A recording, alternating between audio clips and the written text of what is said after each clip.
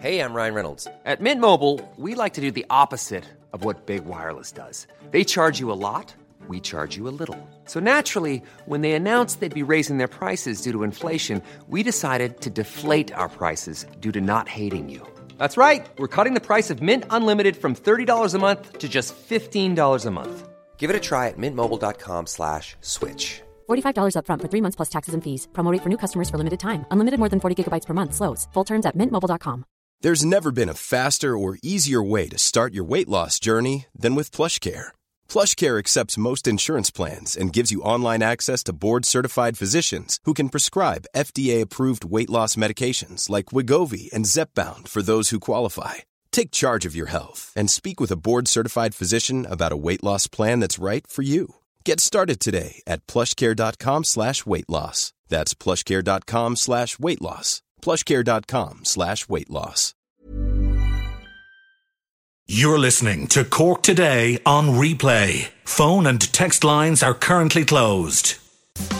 This is Cork Today. Cork Today with Patricia Messenger on C103. Cork's greatest hits, C103. And a very good Tuesday morning to you as we welcome you along to the programme. We've got John Paul and Sadie taking your calls today. They'd love to hear from you. 1850 333 103. Texts, WhatsApps, all available now at 0862 103 103. And of course you can always email the programme, Patricia at c103.ie. And reading through the papers this morning, it has almost a sense of, you know, that movie The Grinch That Stole Christmas. There is this feeling of fear now with the warning coming from the Chief Medical Officer, Dr. Ronan Glynn, that we all now as a nation, we have 2 weeks to save Christmas and turn round the lockdown setback that has halted the fall in the spread of COVID-19 probably over the last 5 to 7 days. Yesterday, sadly, they were reporting 5 COVID-related deaths, and the number of new cases yesterday, 456, bearing in mind that NPHET and the government have set kind of a target saying that by the beginning of December we would need to be looking at figures between 50 and 100 cases a day by the very best early December in order for us to move out of level 5. And it looked like we were going in that direction. We were reporting cases every day kind of in the 200s, maybe low 300s at the most. Suddenly now we're shooting back up again and we're going in the wrong direction. Instead of heading down towards between 50 and 100, we're going the other way instead. Ronan Glynn imploring people yesterday to make the most of the final 2 weeks of the 6 weeks lockdown. I mean, we're nearly 4 weeks into this lockdown, the last 2 weeks to go, but he is warning we have a very short period now to turn it around.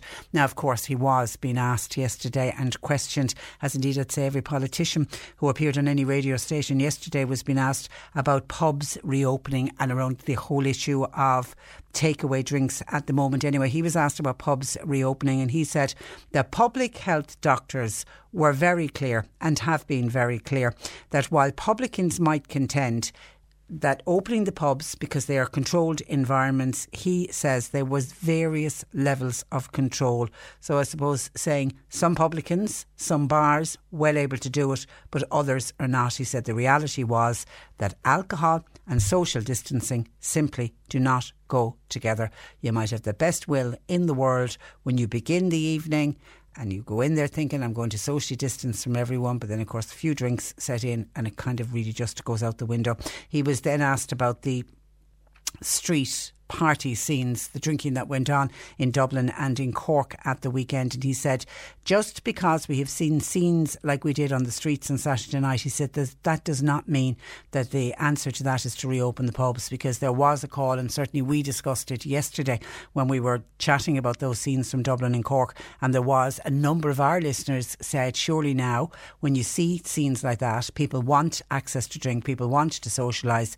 Is it not the safest way to allow the bars to reopen? And this argument that that's a controlled environment and you'll be able to watch what people are doing, watch what people are drinking, rather than leave people out on the streets. He's saying no. He was saying that you watch those scenes, it does not justify the reason why pubs should open. He says the answer is people need to protect themselves and people need to protect others. People can be meeting people for a drink like we saw on Saturday night. Then they'll bring COVID home, which can have serious consequences, maybe not for themselves, but they could pass it on to very vulnerable people. Now, Philip Nolan was also speaking yesterday, Professor Philip Nolan of NPHET. He said cases had stopped falling in the last 6 days, and the infections, the ones that we've been seeing over the last 6 days, probably happened somewhere between the 2nd and the 9th of November. So that's when it kind of started to go wrong for us. Dr. Glynn asked people not to focus on the Christmas season, but to concentrate instead on the basics of stopping coming into contact with others as much as possible. He said, don't worry about what's going to be happening in the next few weeks. He said, don't look forward. However, when NPHET will be meeting Thursday week, isn't it? That's when they will make recommendations based on the level of the virus, and that, obviously, those recommendations next Thursday week will decide how much of the country is going to be able to open up for Christmas. The number of patients in intensive care, that's always an important. We watch that on a daily basis. That went up by 2 yesterday to 33. Number in hospital at the moment, 274 with the virus. We can take some comfort, I suppose, from that, in that those numbers are not very high. The hospitals are not being swamped, and certainly they're much lower than when they were at the peak of the first wave back in April and May, and long may those figures continue. Ronan Glynn says at best the spread of the virus has stalled, but the number of indications are signaling that the situation is simply deteriorating, particularly looking back at the last 6 days. Now, asked to comment what was behind the setback, he said there was no one cause, but there appeared to be many small outbreaks across the country and a significant level then of community transmission where people simply are putting up their hands saying, I have no idea where I picked it up. I wasn't at a house party. I wasn't at any large gathering. I somehow was out and about trying to do my very best, and somewhere along the line I ended up picking up COVID-19. Commenting on the reported outbreaks linked to funeral gatherings, there's been a number of them around the country. Dr. Ronan Glynn said, any incidents in which people who knew each other, or where they know each other, any instance where they meet up, he said there is a natural tendency to let our guard down. He said the last thing that people wanted was further deaths to occur, particularly from a gathering as such a sad event as a funeral. And then asked to comment on what happened in what looked like street parties going on in Dublin and Cork at the weekend. He said it was frustrating for the vast majority who are doing the right thing, and especially people who have been restricting their movements for such a long time. And that was the sense that we got in yesterday. When we started talking about it, there was a sense of frustration. You could see it from people. I don't know how many texts that I got in yesterday from people saying, I have been doing my very best. I'm so annoyed at the scenes I witnessed in Cork and in Dublin. We heard from people who have either themselves or have a family member who've literally been cocooning. They haven't come out of their door since March. They've no intention of coming out until a vaccine is available. They're very frustrated to see what's going on. And then, there's others who love the idea of having family or having some kind of a Christmas, and people worried that if the numbers are in jeopardy and if we are jeopardising the lowering of the COVID cases that will allow the country to open up, if scenes like what happened is jeopardising that, you can understand why people are very angry, not just frustrated. Certainly there was some very angry phone calls yesterday. Dr. Glynn then was asked about workplaces. There has been outbreaks in workplaces. Some of them have been in food factories, some have been in construction sector. There's been a range of manufacturing sites that have had COVID outbreaks, but none of those outbreaks in themselves are particularly large, and therefore that's making the job of identifying one target all the more different. There's kind of small clusters. Remember, a cluster is where two or more. So you could have a manufacturing plant of 3,000 people and 2 or 3 people could get it, but that is deemed an outbreak. He said the reality is there's just lots and lots and lots of small clusters around the country, and that is what is making it difficult to put in place a policy measure to simply stop it. He said the key thing that will stop that in the coming days is simple. It's people's behaviour. He said there had been a large hospital outbreak in Limerick and some of that had spread out into the community. There was also an outbreak in Limerick that was linked to student activity. They could pinpoint exactly where that started, but he wouldn't speculate on what kind of recommendations NPHET would be making on Thursday week regarding the extent to which restrictions could be lifted. He also refused to comment in any way on proposals to ban takeaway pints. Now, in the figures yesterday, the 456, 105 were in Dublin, 85 were in Limerick, but I'm assuming that's to do with the large outbreak at the hospital going out into the community, but also an outbreak linked to student activity. So that would explain Limerick's high number. Cork's number, again, had been coming down, gone back up slightly again. We were at 43 for yesterday. And the other thing, actually, that came out of yesterday's briefing was the number of children who have been given the flu vaccine. Now, there is no shortage of flu vaccines for children. This is the nasal spray. You need to go to your GP. As far as I know, the pharmacies who can give the adult flu vaccine when they have it, they're not administering the children's vaccines, which is for 2 to 12 year olds. There has been a very low take up. Only 20% of children so far, their parents have taken them along to be given the flu vaccine, and I was surprised by that. I thought that figure would have been much higher because it is free, and the HSE bought something like 600,000 doses, so there's every single GP practice in the country has this nasal flu vaccine, so it doesn't in any way hurt or harm children. Bearing in mind that Dr. Glynn pointed out 500 children are hospitalised with flu every year. Flu can be really, really serious in children, but I think the main reason that the HSE are really pushing to get children the vaccine against flu this year is the hope that they would stop the spread. I mean, a lot of children will pick up flu. I mean, OK, 500 is a lot of children to end up in the hospital. The majority of them would just be sick for a few days and then they'd be fine.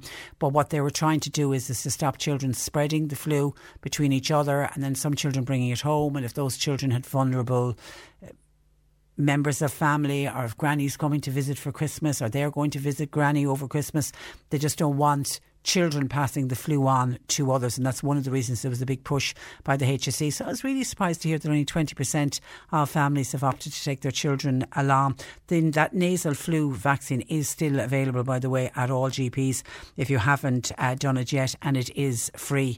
The only thing is the early indications so far and the predictions are that as we continue to try to prevent the spread of COVID-19 with all of the hand washing that's going on and the social distancing that's going on, and the wearing of face masks more than anything else is helping to block the spread of flu so far this season. There's been little or no cases of flu identified, and let's keep fingers crossed that it continues that way. Between that and then the combination of children getting their flu vaccine and adults when it becomes available, there's still a lot in the at-risk group still waiting to get their vaccine for flu this year.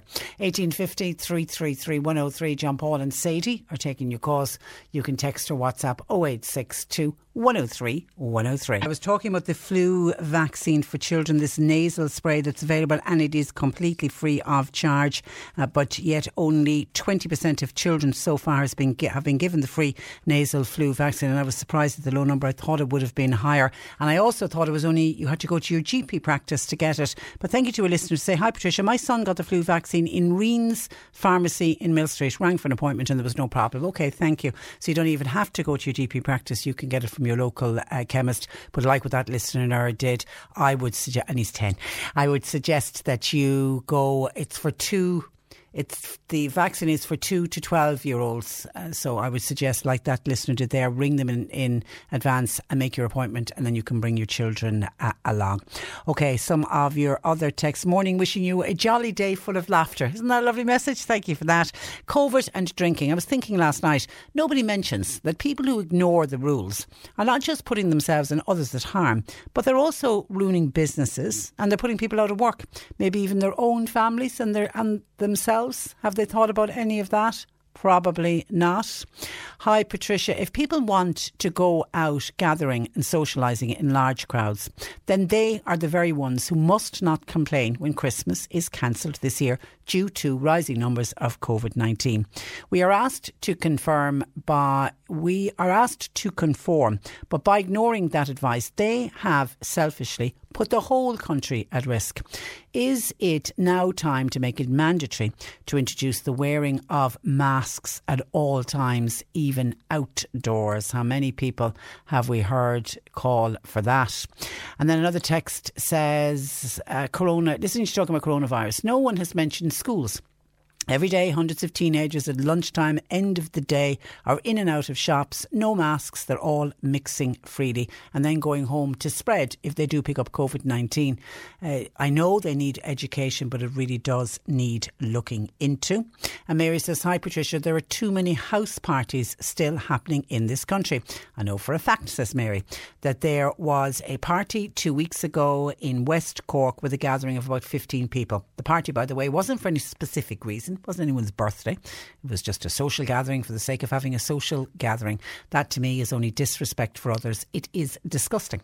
Thanking you, says Mary. And Meg says, how can it be that there was no breach of regulations at the weekend? And this was the Gardaí who said when they attended the scenes in both Cork City and in Dublin, they requested the people to disperse. And then I know they maintained a presence in the area, but they said there was no breaches of regulations was detected. And I know, reading in the Irish Independent today, that there is concern among ministers that existing regulations banning on-street drinking in the capital, in Dublin, in Cork City, we spoke about it, it is illegal to drink on the street in Cork City, that is not being enforced.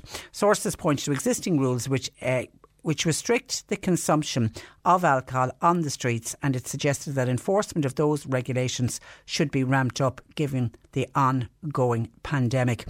And it was Councillor Des Cahill who joined us in the programme yesterday to say yes, he was able to tell us exactly when they introduced bylaws in Cork City that says if you're caught drinking on the street you can be fined. It's in some of the county towns as well.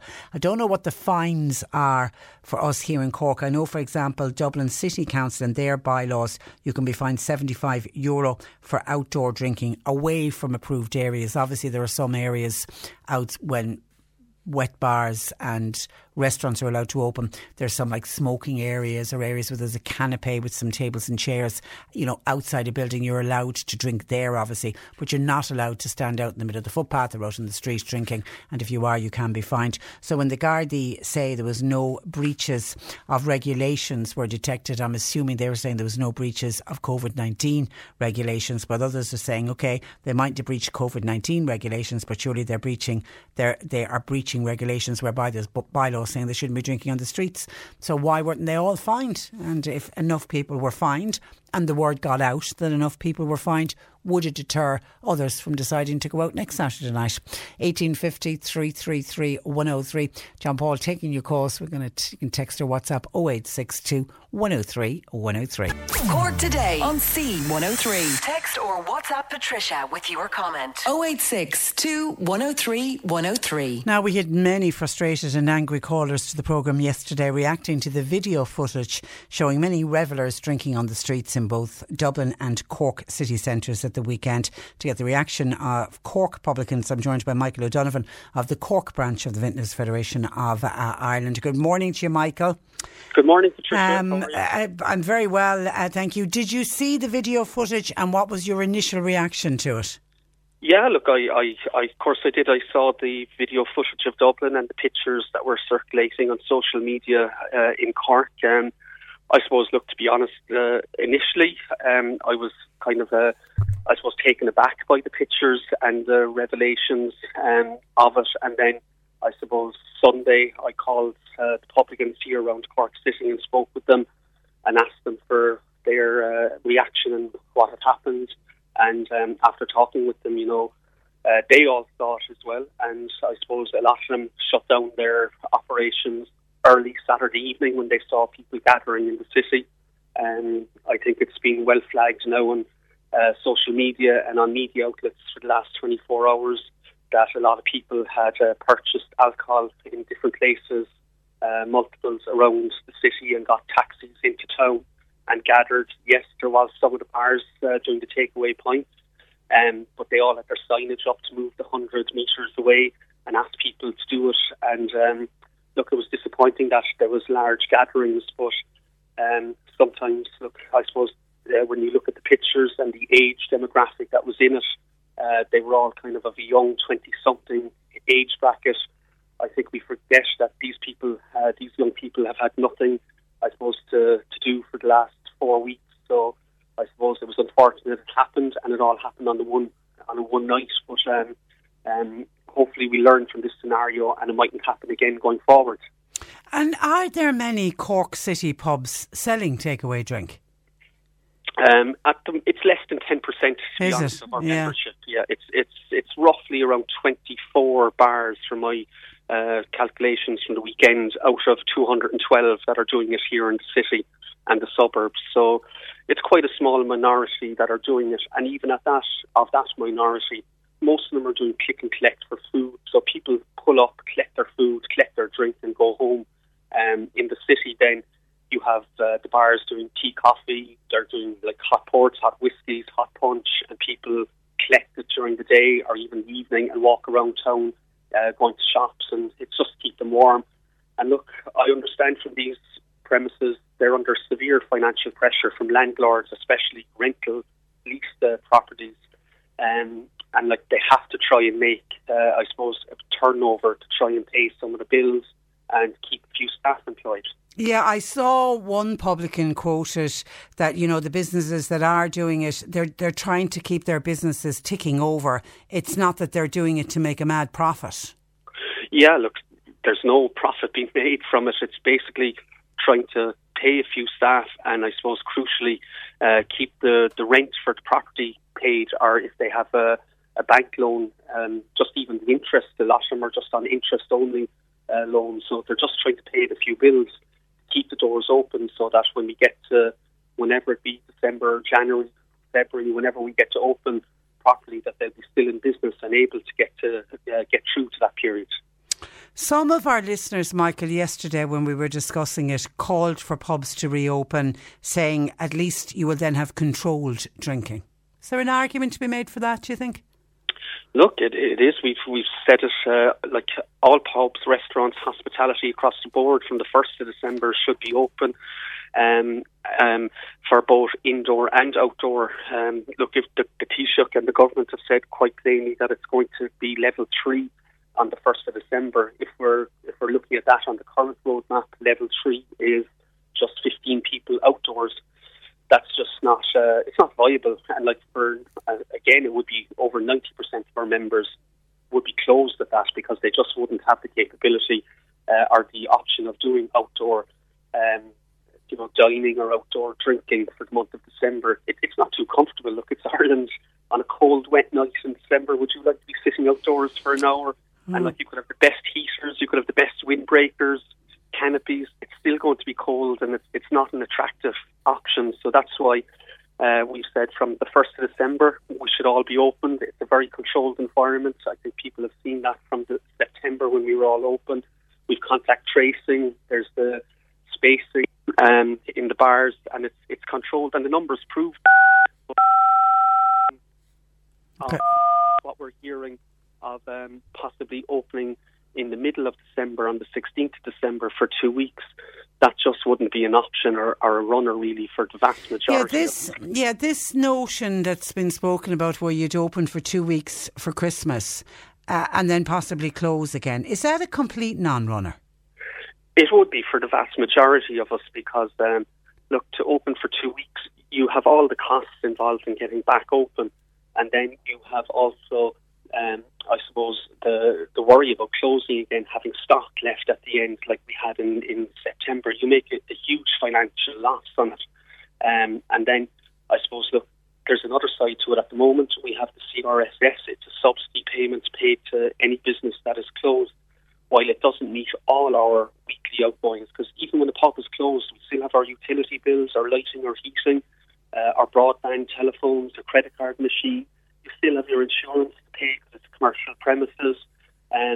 So you've all these outgoings on a weekly basis. We are getting a subsidy towards it. It doesn't cover it all. But, at least it's a help in it. So even if we're closed, we're surviving, and our business will be there, again, if we get to open in January or February. So if we open, we lose that subsidy, and there'll be the uncertainty again if we close in January. Would these subsidies mightn't be there? So there's a real fear of that happening. And what is your gut instinct, Michael? You almost sound like you feel you won't be open for Christmas. Look, it's very mixed at the moment, I suppose. Where we are now, it's not looking good for the 1st of December with the way the numbers are. We've seen, the last, I suppose, week, it's staying around 400 new cases a day. So I think the 1st of December is only a little over 2 weeks away. It's looking, I suppose, becoming more unlikely that we're going to be open for indoor trading and dining potentially on the 1st of December. And I'd worry then because, as I said, the 16th of December, if that date is muted, it's just too difficult to do it, I think. And are you talking, is your sense both wet pubs and restaurants?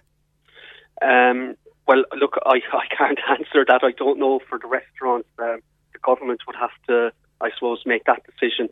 Look, I hope that, even for myself personally, you'd hope that there's some bit of activity for Christmas to give people some social outlet. But as we are at the moment, the soundings coming out from government aren't too good on that, I think. And even NPHET yesterday, Dr. Ronan Glynn, saying that the reality was alcohol and social distancing do not go together. That doesn't bode well when you hear statements like that. Yeah, when you hear statements like that, and look, we won't know until the 27th of November what exactly the Cabinet are thinking, because that's the day that they're meeting to make this, I suppose, final decision for what happens coming out of the current lockdown. But I suppose soundings at the moment from NPHET and from politicians, you would be concerned in the hospitality sector. Okay, all right. And how are you doing yourself, Michael? Oh, sure. Look, it's like anything. It's a worrying time. Look, I'm like no other publican or, I suppose, person working in hospitality. I have a young family. Christmas is a concern, because there's a lot of things to be bought during the month of November and December. So, look, when you're not working, it's just a tough time. It's a difficult time. It is indeed. It is indeed. Listen, you look after yourself, and we'll speak again. But in the meantime, thank you for that, and thanks for joining us. No problem, Patricia. Thank you. Good morning to you. That is Michael O'Donovan, who is the chair of the Cork branch of the Vintners Federation of Ireland. And you get the sense that he sees the writing on the wall, that his gut instinct is telling him it's not looking like pubs will reopen in time for Christmas. Well, as Ronan Glynn and NPHET saying yesterday, the message coming out is people have 2 weeks now to save Christmas and turn around what is now seen as a lockdown setback within a way the numbers are going. Is 2 weeks? Is it enough? I don't know. 1850 333 103. Just by the way, on weather, I've just seen this come in. Strong winds will be expected here in Cork tomorrow as Met Éireann is issuing a status yellow wind warning. The alert will be in operation from 3 o'clock tomorrow afternoon until the early hours of Thursday morning.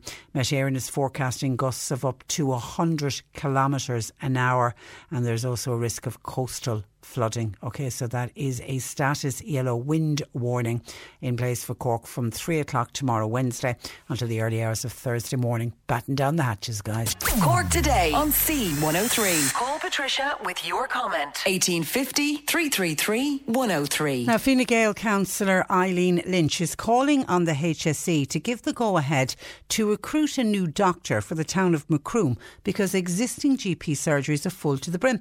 Councillor Eileen Lynch joins me. Good morning to you, Eileen. Morning, Patricia. How many GPs are operating at the moment in the town of Macroom? There is currently 7 GPs out of 4 surgeries. Now, one of those GPs is a locum who's been covering since Dr. Burke retired in September of 19. So you have 6 permanent GPs and 1 locum. But the locum has been in place since Dr. Burke retired? Yeah, and that's the gist of the question which I've raised with the Cork Kerry HSE Forum on Thursday as to when we'll have a permanent replacement for Dr. Burke, because the lack of certainty would have a locum both for the locum himself and for the community. You know, it's not good enough for the town. we're looking at a situation whereby no surgery in the town is currently taking on patients. So even if the locum position is made permanent, you still need another doctor.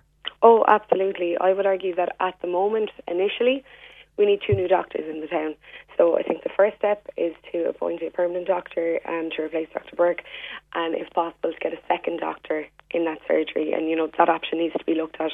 But again, this is what we need in the short term, I think, because within the next 9 months you'll have upwards of 100 houses in Macroom.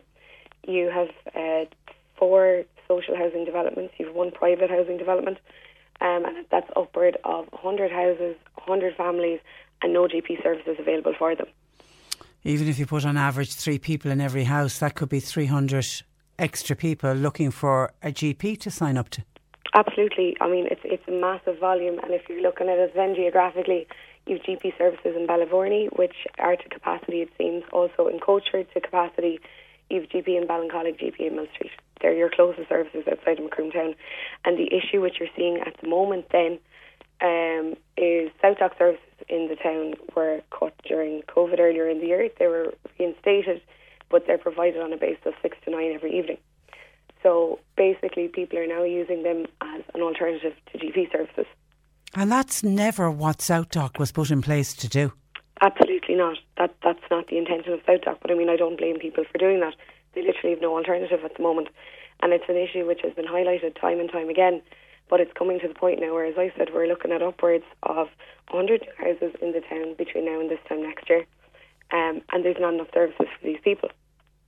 And it's something that we need to act on now. Even if you take out those 100 new houses. At the moment, you're saying there were people who have not got a GP. They've tried local surgeries who are all close to new patients. Yeah, there is no surgery in Macroom taking on new patients at the moment. That's incredible.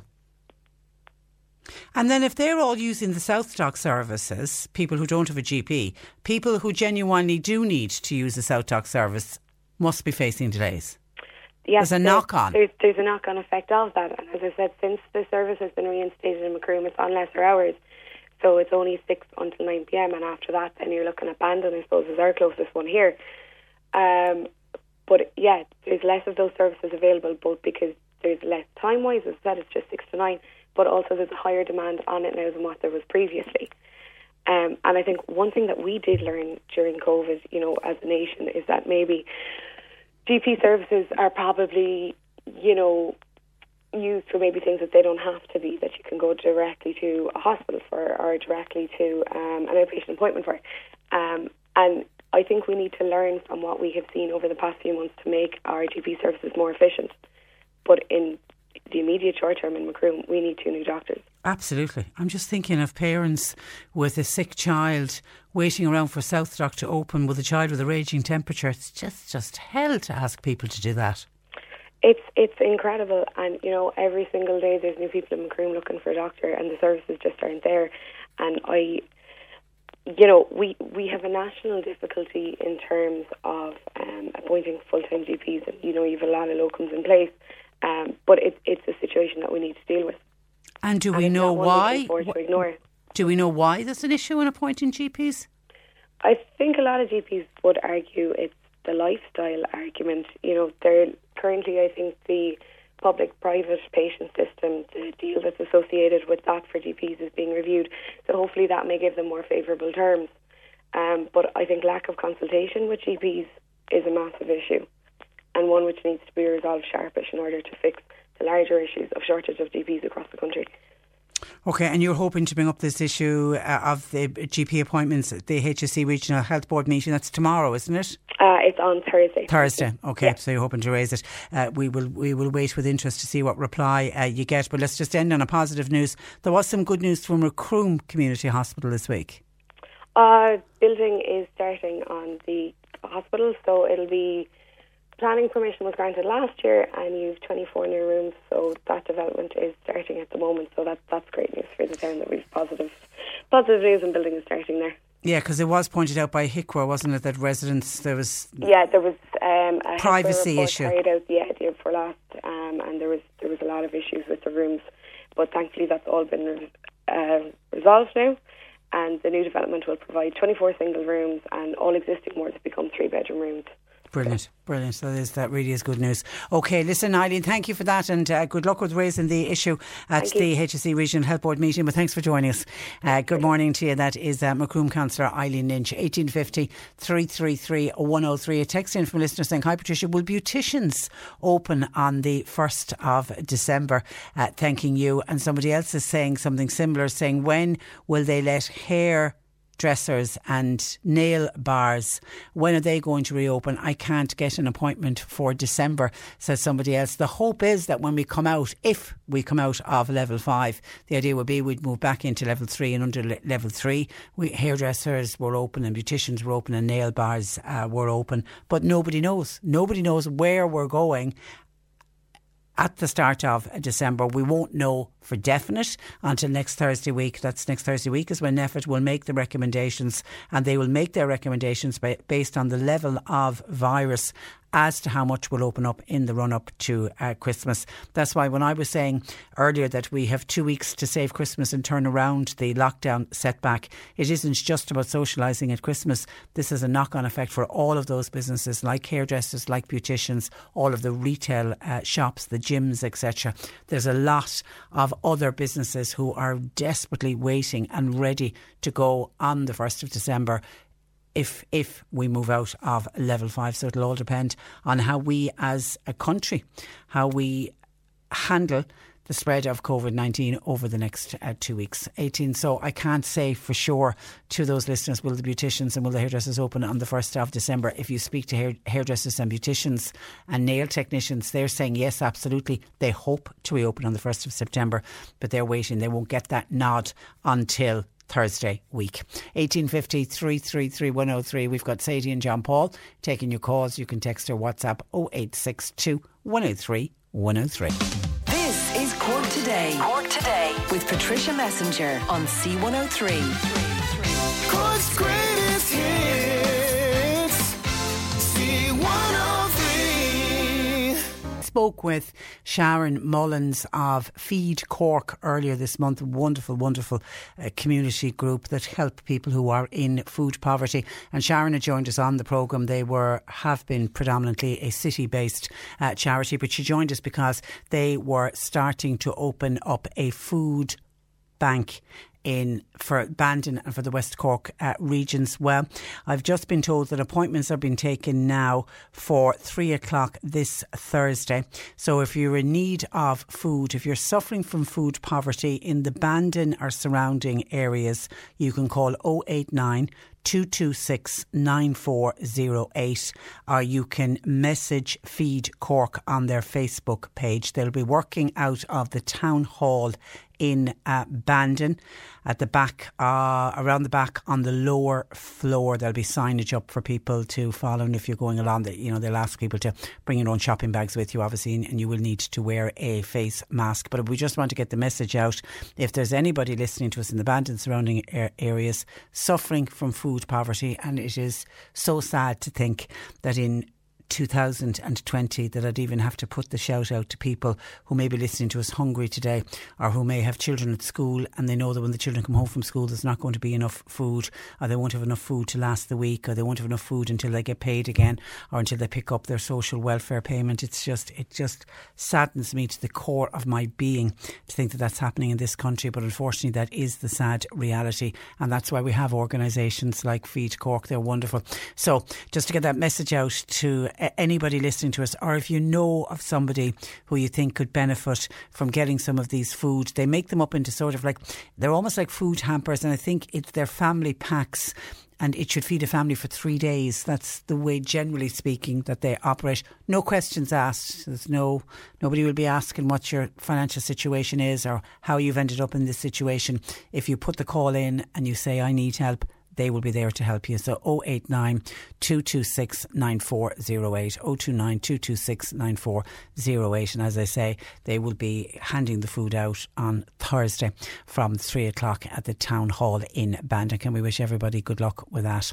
OK, some of your comments coming in on pubs and the reopening of pubs and drinking and the socialisation that has happened at the weekend and people drinking out in the streets in the city centres of Dublin and Cork. Ed in Carrigaline, and then I had Michael Donovan on from the Vintners Federation, just getting their thoughts on from the publican's point of view. When do they expect to reopen? They all had hoped that they would be opening on the 1st of December, but people are kind of looking now. Definitely, I don't think we're going to see a pub open on the 1st of December. Maybe there will be 2 weeks before Christmas, but publicans themselves are saying that that's not going to be ideal. That's not going to work for many publicans. They won't be able to simply just reopen for 2 weeks and then close again, because financially it wouldn't be viable for them. Ed in Carrigaline says, how can you keep social distancing after a couple of pints? Pubs should simply remain closed. Ed is going so far as to say until next March. Don't even talk about, don't even look at opening at pubs or restaurants that serve alcohol. Ed is 100% against the opening of them, and I feel there's probably a number of other listeners to the programme today, Ed, who probably would agree with Ed in Carrigaline that we shouldn't even be talking about the opening of pubs. We should be going along the line of what Dr. Ronan Glynn himself said, that alcohol and social distancing simply do not go together. And wasn't it Tony Holohan who previously said coronavirus's best friend is alcohol? So for that reason we should just leave it, park it, and don't even look at pubs reopening until next March. Niamh said that she was in a city bar. This was a gastro bar when they were serving food at the time. It was back during the summer when we had a bit of normality to life and staycationing was happening, and we seemed to be really keeping the numbers of coronavirus low. Unfortunately, that didn't stay well for us. But back at that time when you were able to go out to restaurants, etc. And she said she clearly remembers being in a city bar, having her meal, sitting down, chatting with her friends. I don't know who she was with. And she noticed that some guys from another table got up and they walked over to chat to somebody else at another table. As soon as they did, a member of the staff were over saying, excuse me folks, you need to sit down at your own table. And she said the young guys straight away did and went back to their seats. She said you can do social distancing once people abide by the rules and regulations. You can have people going out for a few drinks and having a meal, and it does work. But so she's seen it in action, that it works before. So I suppose she's one of the people who feels that the bars should be allowed to open, that they have proven that they can do it, and they have done it in the past. But Jimmy on our Twitter at C103 Cork says, many feel when the pubs reopened, why were a certain amount not controlled? Why did some open as restaurants and hand out receipts for food when really they weren't serving food at all? They were getting the equivalent in pints. Why did many allow and tolerate GAA gatherings and breaches of guidelines brought by this? The pubs got their chance, says Jimmy. Many of them flouted the guidelines, and they've proven that they cannot be trusted. And there's the opposite side. There's Jimmy saying that there were, and Jimmy is probably right, there were people who didn't get it right and did flout all the laws and didn't really care once their tills were ringing. But as Niamh says on the other side, she saw it work and where it worked in action. And I certainly was in some restaurant stroke bars during the period of time when they were open, and I can't say on any occasion when I went out would I say I felt uncomfortable, because if I'd felt uncomfortable I simply would have left, and everybody seemed to have been abiding by the rules. But you will always get some, you absolutely will always get some where it's just not going to happen at all. Okay, some of your texts coming in to us. Mavis says, I think people have got to understand that this year is very difficult. Folks are obsessed with Christmas. I love it more than anybody else, but I am prepared to still celebrate on a much smaller scale this year, and I'm willing to do it without our families, in the hope that next year we'll all be alive, please God, to enjoy it with our family and friends. During the 1918 Spanish pandemic, people had no choice. They had no phones, no TVs, no computers. How did they cope? And cope they did. And also bearing in mind they were coming out of the back of a world war. I think there are a lot of selfish people about at the moment, says Mavis. They only think of themselves. Let's get through this and stop moaning. I looked after people who had been in Japanese prisoner of war camps, and they'd actually fought in 2 world wars. They had no counselling in those days, and yet they got on with life to the best of their ability. That's from Mavis. Thank you for that, Mavis, and hope that you are keeping well and continue to keep well.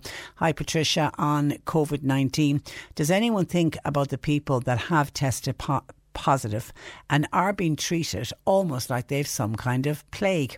After all, it is a worldwide pandemic, and telling other people to keep away from that family, which can be very hurtful, and they don't seem to care about how sick you are, and then to get some really ignorant people ringing up the family just to make sure they do have COVID-19 so they can keep well away from you. It can be very, very hurtful. And some people are actually very slow to even say that they have COVID-19 because they almost fear the backlash, which is very unfortunate, because we know that it's out in the community. We know people who are doing everything right are still picking it up. And yet everyone gets tired with the one brush. If you pick it up, you must have done something wrong. How and when did you pick it up? And there's lots of people. I mean, I even mentioned it from the NPHET meeting yesterday, the number of cases out in the community where people have scratching their heads. They have no idea how they picked it up. So nobody should be pointing the finger of blame at anyone. And I assume from that text that you've had COVID or there's COVID in your household. We hope you're recovering and that you are doing well. Tim says at the beginning of the interview with Michael O'Donovan of the Vintners Federation, he said some people brought drink elsewhere and brought it with them into the city centre, as I heard it. Yes, he did say that. Is that not typical absolving from blame by a spokesperson for an interest group? You never put to publicans how much they made over the past 30 years and how aware they were of money going into tills, instead of some of that money being spent on food for children, clothes and toys, out of reach to some families because of addiction. I'm assuming, Tim, is what you're talking about there. Hi Patricia, why don't people sit back and enjoy a peaceful, quiet Christmas? Stop thinking about the virus. Just do what we would have done long ago and enjoy the season. Who knows? It may even snow, says a texter. And then Rob from West Cork says, why are so many of your listeners petrified of COVID-19? It's not a death sentence. Now Rob says less than 1% of people who get it actually die. I'll have to fact check you on that, Rob, in a moment, or even get seriously ill. If your listeners, including me, had a diagnosis in the morning of COVID or cancer, I would take COVID anytime. More people, as many as up to 30 people die from cancer every day in Ireland. Why are they not giving out those numbers every night? COVID is not a death sentence, and as a radio station you should get that across to your listeners. They are at bigger risk of dying from a fall this winter than COVID. That's from Rob in West Cork. We've had several outbreaks here in nursing homes and the majority have recovered, and thank God that the majority have recovered. But just on your to fact check you, which you must do, Rob, when you look at the number of people who die from COVID-19 who get diagnosed, and how they do that is it's the number of reported deaths divided by the number of reported cases, and it's currently running at between 3 and 4%, slightly higher in some countries, but I think in this country it runs at between 3 and 4%. And to the people who say more people die from the flu every year than die from COVID, that's not true. The number of people who die from flu every year is at 0.1%. So there are a number of people die. And yes, you are right, Rob, in the majority of people, if we go even with the higher figure of say 4% die, that means 96% of people who get COVID will recover and they won't die. Not all will fully recover. Some will be left with life-changing issues. We've seen people who have ended up on kidney dialysis machines from COVID. We've seen other people ended up with breathing problems. I know John Paul is working on tracking down a gentleman who's ended up, it might seem a bit silly but difficult to live with, absolutely zero taste or smell. It has never returned. And then other people, mild symptoms, and they'll bounce back and they're absolutely perfect. But we can't take the risk of, it's almost like you're running with the herd immunity, Rob. Just let it run through, and sure, if it kills 4%, it kills 4%, and sure, the rest of us will be fine and dandy. I think this government and a lot of governments all over the world have decided they're not going to do that. They're not going to let the vulnerable hang out, be hung out to dry. They're not going to allow all of the people in nursing homes and people in at-risk groups and people who suffer from emphysema or COPD, people who have immune system compromised because of cancer. They're not going to let all of those people die. They have to do something about it, whether we like it or not. And none of us like the idea of lockdown. None of us like the idea of living the way we are living, but we're doing it for the greater good. 1850 333 103. And thank you for your text. And just on GPs, when we were talking talking about GPs in the last hour. Margaret is making the point. We were talking about the town of Macroom. And I don't know if this is the same in other areas as well, but Macroom seems to be particularly badly affected. There's literally no surgery in the town of Macroom that's taking on new patients. They're all full to capacity. They've one locum working who replaced Dr. Burke, who retired in 2018 in Macroom. He still hasn't been fully replaced. But even if that locum gets made permanent, they still need another GP, even just for now, for the population base, let alone the 100 new houses that are going to come into the area and the population that they're going to bring. We have a problem with GP surgeries. While it seems to be acute in Macroom at the moment, I think it's also rearing its ugly head in other towns as well around the county and indeed around the country. Margaret is making the point that not many medical graduates want to go into general practice, and therefore that is the problem. And somebody else says they cannot appoint GPs. Why? They are simply not available. We need to be trying to encourage more of the young doctors as they train up, try to encourage them to go into GP practice, but for whatever reason it doesn't seem to be the job that they want to do, possibly because of the stresses and strains associated with it. 1850 333 103. John Paul and Sadie are taking your calls. Text or WhatsApp 0862 103 103. C103 Jobs. Counter sales assistant is required. That's for a busy hardware store. It's on the north side of Cork City. While a general assistant is wanted, it's for a busy scrap metal recycling yard in the North Cork area. Applegreen in Mallow, they're looking for a retail forecourt site manager, while an apprentice toolmaker is required for Charleville. You'll find all the details and more job opportunities by going online now. Just go to c103.ie/jobs for more. This is C103. Work today on C103. Text or WhatsApp Patricia with your comment. 0862 103 103. Now, Fianna Fáil MEP Billy Kelleher is calling on the Department of Foreign Affairs to initiate negotiations at EU and World Health Organisation level on developing a passport COVID stamp to demonstrate vaccination against the virus. And MEP Billy Kelleher joins me. Good morning to you, Billy. Good morning, Patricia. And you're welcome to the programme.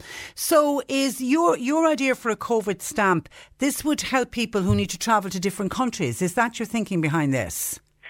Yes, I mean, I'm not reinventing the wheel. There's already a yellow card in place whereby if you are travelling to some countries, there's an obligation on you to get vaccinated in advance of travelling to those countries, and there is a card that you carry with you that indicates you have been vaccinated by a reputable health professional.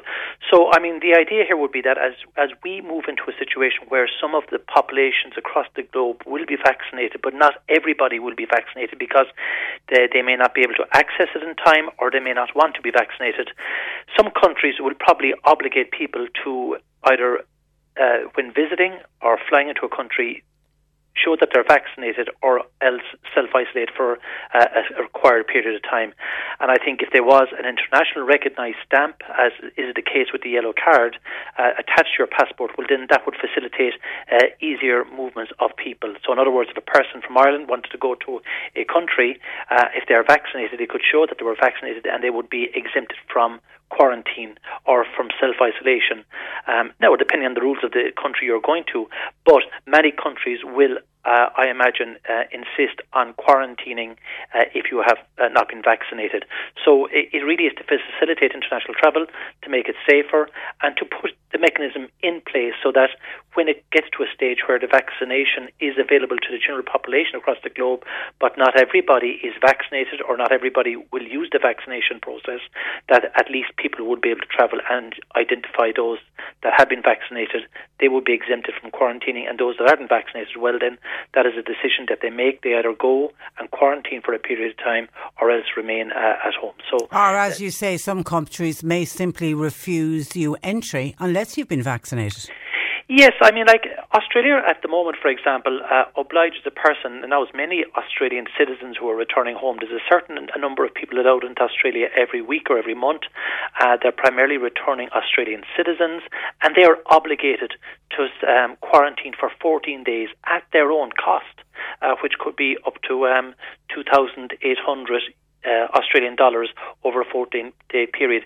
In other words, when they fly into the country that they get permission first, they then have to go to a designated hotel that's agreed by the government, and you must stay there for 14 days under strict quarantine. Now, I would anticipate over a period of time, as vaccines become more prevalent and available across the globe, that some countries would lift that restriction if you are vaccinated, but if you're not, well, then you'd have to quarantine. And there's not much point in people being vaccinated if they can't avail of that advantage. Do you know if any other country is talking about a COVID stamp on a passport? Well, I think we should initiate the discussions. I mean, obviously the ideal way to do this would be through the European Union and the World Health Organization. So in other words, the Irish government would, look at this, tease it out very, very quickly, bearing in mind, I mean, there's 1.3 million people have died because of COVID-related illnesses across the planet. 54 million people have contracted the disease. So countries are going to still be very, very strict in terms of entry policy, even when there is a vaccination program being rolled out across the planet. Ireland is an open economy. It trades globally. We have a very transient population in terms of people going abroad and people coming to our country. And I think that if we are to avail of the potential that a vaccine could offer in the time ahead, I'm not talking about in advance of Christmas now, being quite truthful. This would be a longer, medium-term policy, but it certainly would be something that would be of great benefit to Ireland, to Irish citizens, and equally to global citizens as well, that they would be able to identify that they have received a vaccination, that they are safe to travel, and that they won't impact on local populations. And that can only be good for everybody, the air industry, but more importantly for people's ability to move around the globe, and for tourism and for business. Yeah, and the idea of having it on your passport, in order to get into a country you have to have your passport with you, so it makes sense to actually use the passport. Yes, I mean, if you didn't have a robust system in place that would diminish the chances of fraud and forgery, it would have to be attached, I think, to your passport or to a passport or card, or the information would have to be at a very high standard. Otherwise, you couldn't expect countries just to accept a printed version of some statement from a doctor saying that you got a vaccination. It would have to be at an internationally, globally recognised standard, and I think that would either be the passport or possibly the yellow card that is issued by the World Health Organization. But I think the passport probably would be the most ideal way of doing that, and that in itself, I think, would really allow countries to open up quickly and effectively, but most importantly, safely. And some people have said to me, oh, well, you're forcing people to get vaccinations, or you're denying people the right not to have a vaccination. There's no denying the right to be vaccinated. But what that means is that you would not necessarily be able to go straight into a country. You might have to quarantine or self-isolate for 14 days on going to a country, or if you're coming from a country to Ireland, well then the same would be required, self-isolation for 14 days or else a vaccination. So I think it's something the Irish government should tease out very, very quickly with the European Union, and thereafter with the World Health Organization. And if that was put in place, because we could be a number of years before we have an intensive rollout of the vaccine to the entire global population. Bear in mind there's 7.8 billion people on the planet.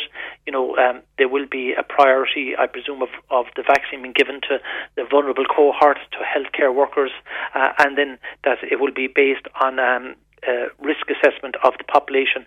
And until such time as there is a global vaccine uptake, well, then countries are going to, I think, put restrictions in place, and the best way to avail of an easy passage would be if you were stamped on the passport that you've had the vaccinations, that you will be able to enter a country, depending on their local rules, obviously. I mean, Ireland may still have obligations. It will be up to every country, but at least it would facilitate countries being able to discern who is safe, who's had a vaccination, and who would be obligated to self-isolate or quarantine if they're not vaccinated. And I think you're right to be talking about it now in advance of the vaccine starting to be rolled out. Have all your ducks lined up so that you're ready to go with this. Yes, I mean, it would be a shame if we had the vaccination programme in place and it's rolling out over the next number of years, and still countries, because they're unable to identify with certainty who is and who isn't vaccinated, that they would have to keep their borders closed, and that everybody going to a country would have to self-isolate for the period of time. I mean, that would, diminish, I suppose, the issue around the purpose of the vaccination. Number one is to ensure that we have global health standards, that we have people that are vaccinated so they won't contract the disease, and then people that are vaccinated so they won't transmit the disease. And, if you don't have some form of identification purpose in place, well then governments, health officials and the travel industry would be obligated to continue to insist on quarantining rules for everybody, even though those that are vaccinated would be safe. Okay. And just talking to travellers, are you worried about an influx of people coming home for Christmas from other countries? Does that worry you? Clearly, look, I mean, people have to be responsible. I mean, if people do come home, I mean, the advice at the moment is not to book flights. The advice at the moment is that it's too early to indicate that people should come home. But, some people will make that decision.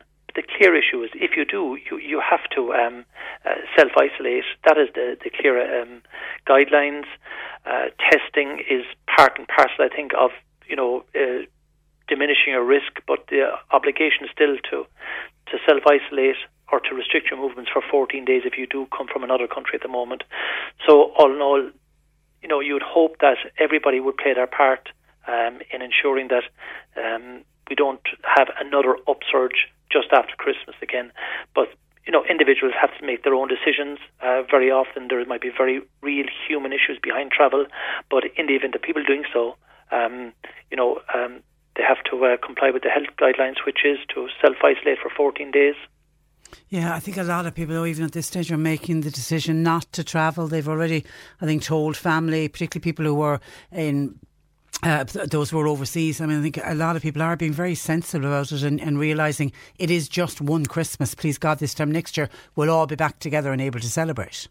Yes, and historically we've always, looked at Christmas as a very emotional time from the point of view that, our history of immigration, people going abroad for an eternity long ago when there wasn't the access to air travel, there wasn't the access to modern communication systems like there is like Zoom and WebEx and everything else at the moment, FaceTime. So, that sense of strong yearning to have people at home for Christmas is still there, but we do not want to put at risk people that you're coming home to visit. I mean, the people you would most put at risk are those that you love most. So I just think that everybody should be cautious and approach this with a very, very clear understanding that there is risk in international travel, and that self-isolating for the 14-day requirement is the case. And bear in mind, Patricia, there is testing available. People can, test, but the health guidelines here still at the moment are that people have to self-isolate. But overall, I think that as the vaccine rolls out in the time ahead, that, people will be able to travel, and a part of this would be in the event of a proper vaccination program being rolled out, that Irish people could identify themselves as having received the vaccination if they want to come home or if they're going abroad, and this would free up then the opportunities for people to travel in a safe manner, not transmitting disease or contracting the disease. Okay, how soon do you believe a vaccine will be available, Billy, for distribution? Are you hopeful at the end of the year? Well, certainly, Moderna and Pfizer are the two companies that have, and if those two companies which are cutting edge in terms of technology and medical advances in science, etc., but other companies are close behind them. So you will see quite a substantial amount of vaccines going to the regulatory authorities over the next number of months. But let's be honest, there won't be a full vaccination program available to the global population for some time. And bear in mind, 7.9 billion people, and at best, some of the vaccines, particularly the Pfizer ones, for example, it's a very novel way, but it has to be transported at minus 80 degrees Celsius. Yeah, the Moderna one doesn't, though. No, it doesn't, but I'm making the point. All these things just may slow down its rollout. Absolutely. So the logistics of getting a vaccine to 7.9 billion people, or whoever wants it or needs it, initially, it's going to take quite some time. And yes, so the vulnerable people, vulnerable cohorts, healthcare workers, frontline staff, etc., obviously will be the ones that will be prioritised and should be prioritised, and thereafter then on a risk basis until such time as everybody that wants it has it. Okay, we'll leave it there, Billy. Listen, thank you for that. Patricia. Congratulations to your 30 years on the radio. Doing the same programme, would you believe? Well, your 30 years. I mean, I'm 28 years in politics, so you've always been a voice on that radio from through my political life. So, right. Nice to talk to you, and congratulations, well done. Thank you for that. Stay safe. Stay safe. That is Ireland South MEP Billy Kelleher, 1850 333 103. You're listening to Cork Today on replay. Phone and text lines are currently closed.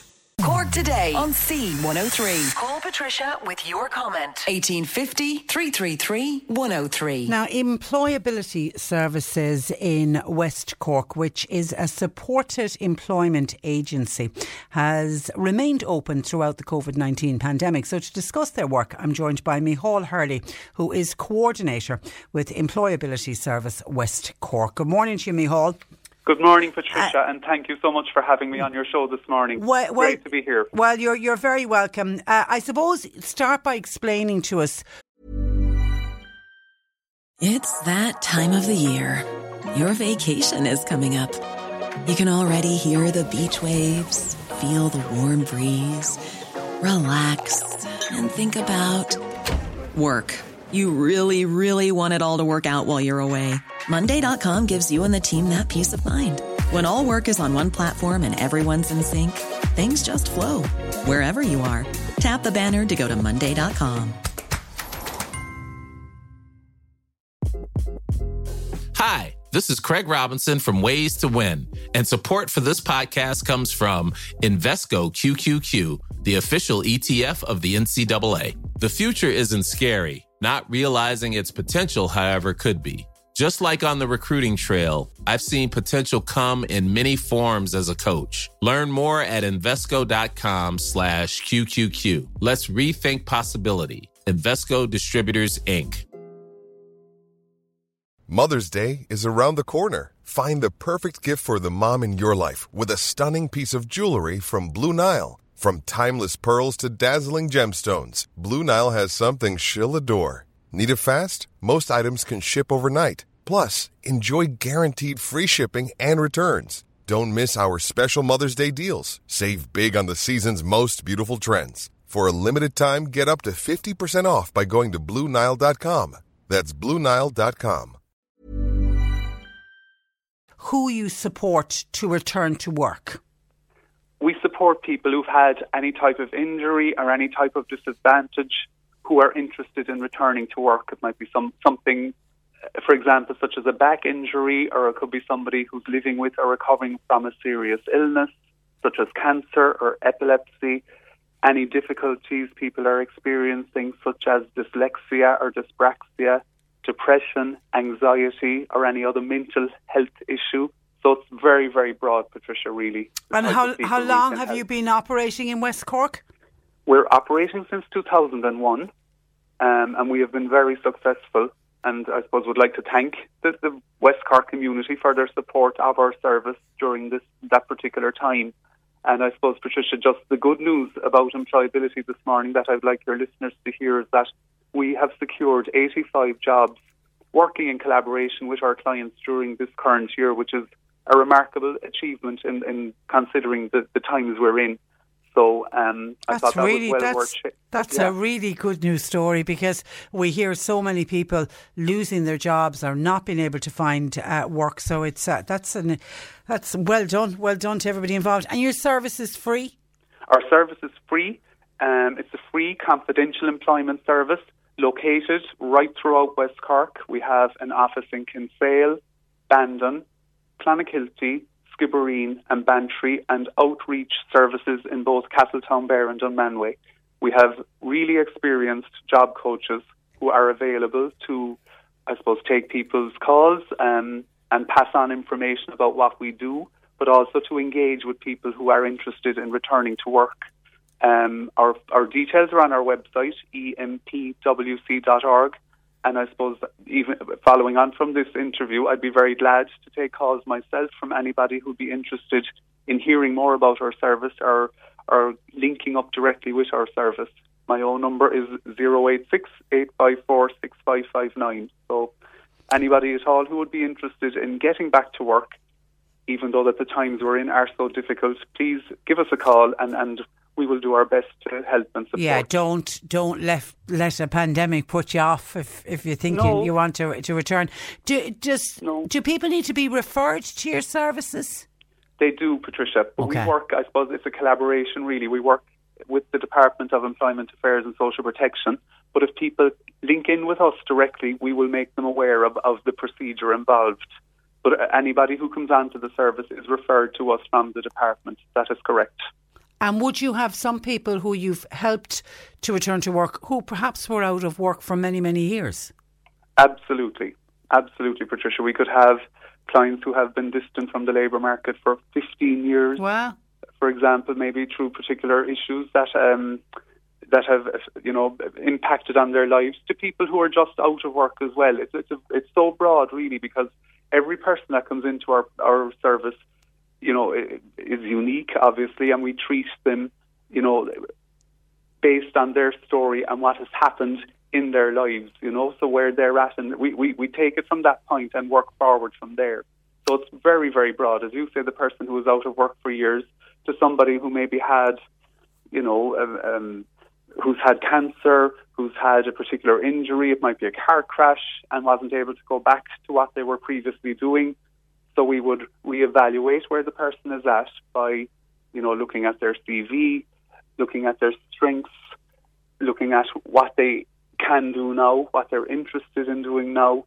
And I think even also our job coaches are there to be a sounding board, to hear, it can be great to have somebody to talk out your interests with and just to hear what's, and to reflect back what's being said as well and get that information on paper through the CV and hopefully move forward and get a job. And it can be a complete career change for people. It can be, absolutely. It is amazing. That can be hard. Stories. It can, yeah. But with the support of somebody at your side, it makes it a lot easier. So with a job coach at your side, and if you like having your back and being interested, it's great to have that sounding board, if you are making that career change. And have local businesses come on board to help support you? We are very, very lucky in West Cork with the support of our local businesses. Absolutely, Patricia. And we're very grateful and thankful for the energy that they bring and the support that they have offered our service right throughout the years. But as we say, so much this year, considering the pandemic and the difficulties that we've had. I think our West Cork employers have really shown their true colours and supported our clients. And it's great, really, to see that we have that great community spirit in challenging times. Brilliant. It's brilliant. Do you believe there's a job for everybody? I do. I really believe, Patricia, if you have the interest and the motivation and can accept that it can be difficult to get there as well, and accept, to work with the challenges, really, do the best you can with the challenges that are put your way. I think there is something there for us all. Absolutely. I think it's that motivation sometimes that people are lacking. That's when I said, how long somebody's out of a job. If you've been out of a job for 10, 15 years, you can get very demotivated. Absolutely. But I suppose what we offer in our service is a weekly support meeting. Now, at the moment, we're not physically meeting people in our offices, but our team are working from their office. But we are offering virtual meetings by a medium called Whereby. So the job coach would set up a time and a space, really, that the person is in a safe space and a confidential space themselves to avail of this meeting and partake in it. And a lot of work can be done that way. We have discovered this, Patricia, and I'm sure many, many businesses through the country are operating in a similar way. But not as, it's different to what the old norm was, but a lot of very good work from CV development, listening to concerns people have, working through that to getting the job can still effectively happen. Yeah, I think everyone's had to adapt, and we have adapted. Who would have thought this time last year that we'd be working the way we're working, but we are. So you operate right throughout West Cork. Are there similar services, Michael, operating in other parts of the county, like North Cork, East Cork, the city? Absolutely. There's another service in Cork called Employability Cork. We're one of 23 organisations through the country, Patricia. Funded by? Funded by the Department of Employment Affairs and Social Protection. So it's a really, really good service. I would really ask, people who are considering, going back to work or getting a job to give us a call. Okay. There's nothing to lose. Make that first step. Well done. Well done. The number again is 086 854 6559, and our website is EM for Mary, PWC.org, and all our information and our job coaches information for your area is up on the website. Okay. So we're ready and willing and looking forward to working with you. And we have those numbers on file here as well if anybody didn't manage to take them down there. Listen, Mike, you're doing fantastic work, Micheál. Continue with the great work that you are doing and stay safe. And thanks for joining us on the programme this morning. Thank you so much, Patricia, and for your ongoing support as well. We appreciate it. Thank you very, very much. Good morning to you. Bye-bye. Micheál Hurley there, Coordinator of Employability Service, West Cork. This is Cork Today. Cork Today with Patricia Messenger on C103. Cork's greatest hits, C103. Margaret, one of our listeners has been on, wants to know, are there any clothes banks in or around the Charleville area? She said the ones that she normally used at the Lidl car park are now gone. So looking for a clothes bank in the Charleville area. And I'm wondering, Margaret, just thinking off the top of my head, is there any charity shop in the Charleville area that's still accepting donations? Because I know a lot of the charity shops are doing click and collect. I know the Vincent's shops for Vincent de Paul, and actually listen to Vincent de Paul there on the news with Barry. They are really having a tough time and are really going to struggle coming up to Christmas. So anything we can do to support the work of the Societies of Vincent de Paul. But I certainly know that their shop, the Vincent's shops, they're doing click and collect. If you go on, if you have one in your area, just go on to their Facebook page and they put up the items that are on sale, and then you send a message and they'll keep it, they'll hang on to it for you, and then you go at a certain time to the shop to actually collect it. And I know they certainly are open for donations as well, or they have a drop-off point. I know the one in Mallow that I would support, the Vincent's shop, they've their drop-off where you can leave your items to donate has been opened during this current lockdown. It wasn't open the last time, but it certainly is open at the moment for donations. So I don't know, Margaret, if you've got a charity shop that's accepting donations in the Charleville area, but failing that, a clothes bank in the Charleville area, please, if anybody knows. 1850 333 103. And Ger was on saying, did anybody watch the documentary on RTE following the 9 o'clock news last night on Bloody Sunday? This was the Croke Park Bloody Sunday. He's wondering what did I think of it, what did listeners think of it? I watched it now. I have it recorded. I haven't watched the whole lot of it. I've watched a portion of it last night.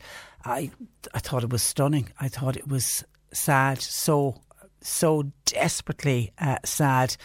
And you know, it was, as it was billed, 90 seconds of horror. That's what happened in Croke Park on Bloody Sunday 1920. We're coming up to the 100th anniversary of it. The 100th anniversary actually will be next Saturday. It was the 21st of November 1920, shooting that lasted for just 90 seconds. You know, 90 seconds is such a short period of time, but I imagine for those people that were there, that 90 seconds must have just seemed like an eternity. Was it ever going to stop?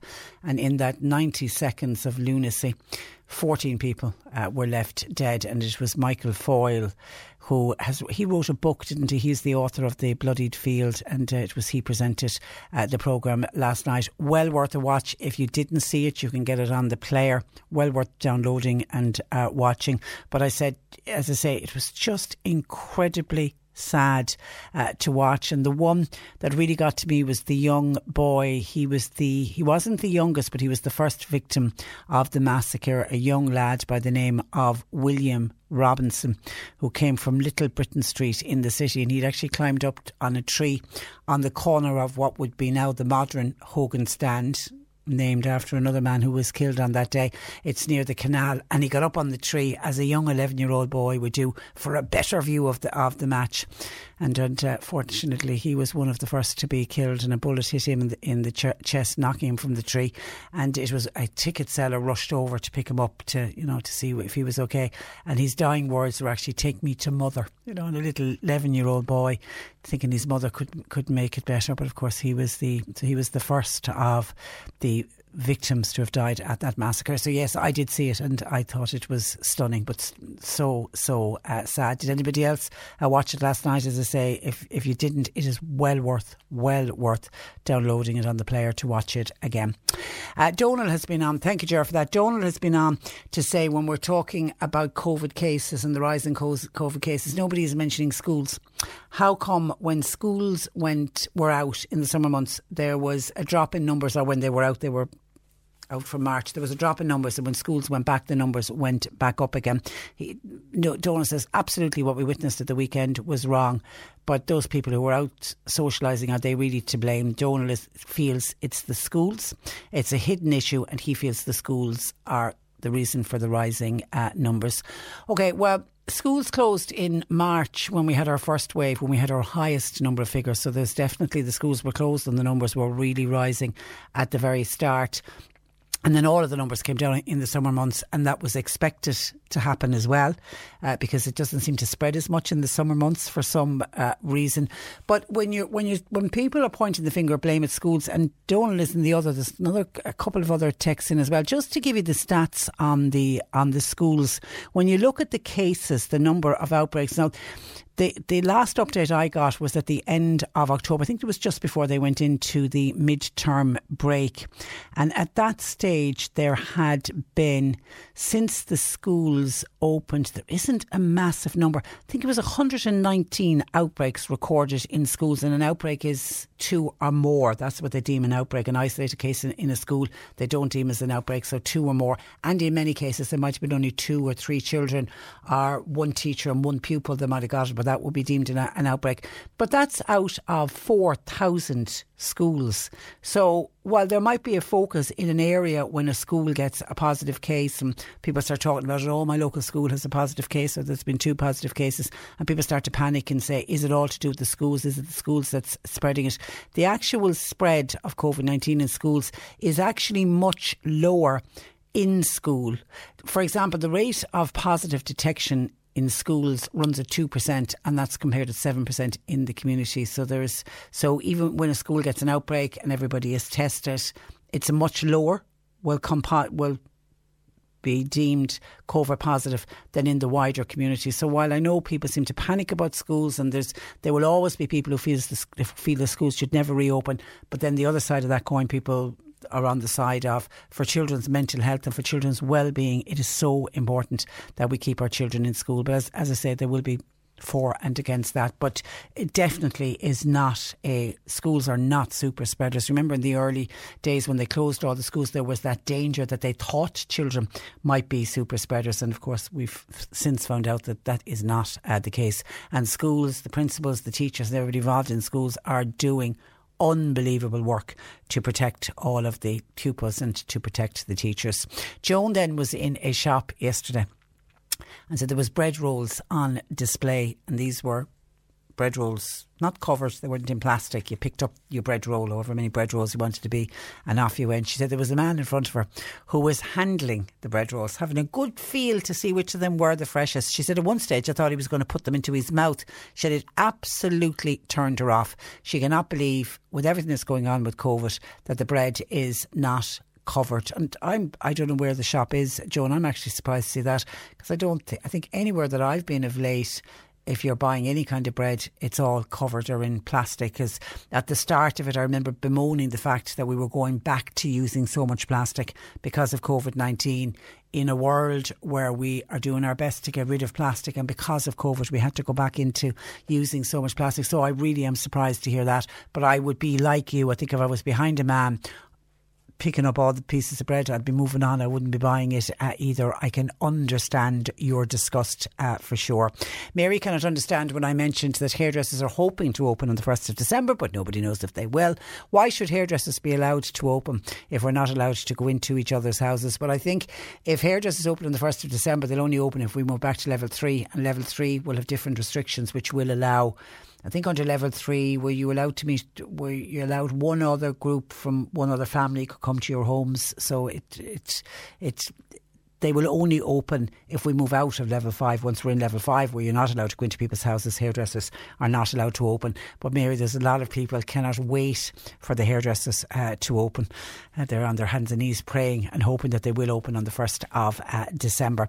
And Jimmy on Twitter earlier about pubs. Oh, this was one of our texters earlier was talking about, felt that some pubs were abusing their position, and I'm always in straight to defend, saying it isn't all pubs, it is only some, but it's the same everywhere. You're always going to get the rotten apple in every basket, and we can't tar everybody with the one brush. Well, Fran was on to say that he or she, I don't know if it's he or she, heard a really, really loud sing-song going on one evening. It was 5:30 in the evening in one of the local bars in the area. Now, this was at the time when we were allowed outdoor drinking only. Do you remember there was a period of time where you could only have outdoor, you weren't allowed? It was when we were in level 3, wasn't it? Also, there was way more than 15 people in the beer garden. Fran worries that if they open for Christmas, there will be complete and utter havoc, and is on that side of hoping that the pubs don't reopen. And report just in from RTE, the government are planning to fine people gathering to drink outdoors is stalled by Cabinet due to what some described as hesitation by some in Fine Gael and the Green Party. And this was one of the, rather than ban takeaway drink, which is what some people had called, there was talks today that instead they were going to look at that if you had 2 or more people gathered outside and they were drinking, even just one in the group was drinking, that everybody in that group would be fined. But they needed to bring in new legislation for that, and they were trying to do that. Some government ministers were trying to introduce that today, but the latest report coming in now is that has been stalled by, I wonder which of the Fine Gael and the Green Party, where's the hesitation coming from with that? If more breaks on that story, we certainly will bring it to you. 1850 333 103. Closed banks, thank you for this. Closed banks in Ballyhay. A couple of people saying there's closed bank in Ballyhay. Closed bank in Ballyhay at the car park of the service station. Okay, everybody, that's for our listener in Charleville.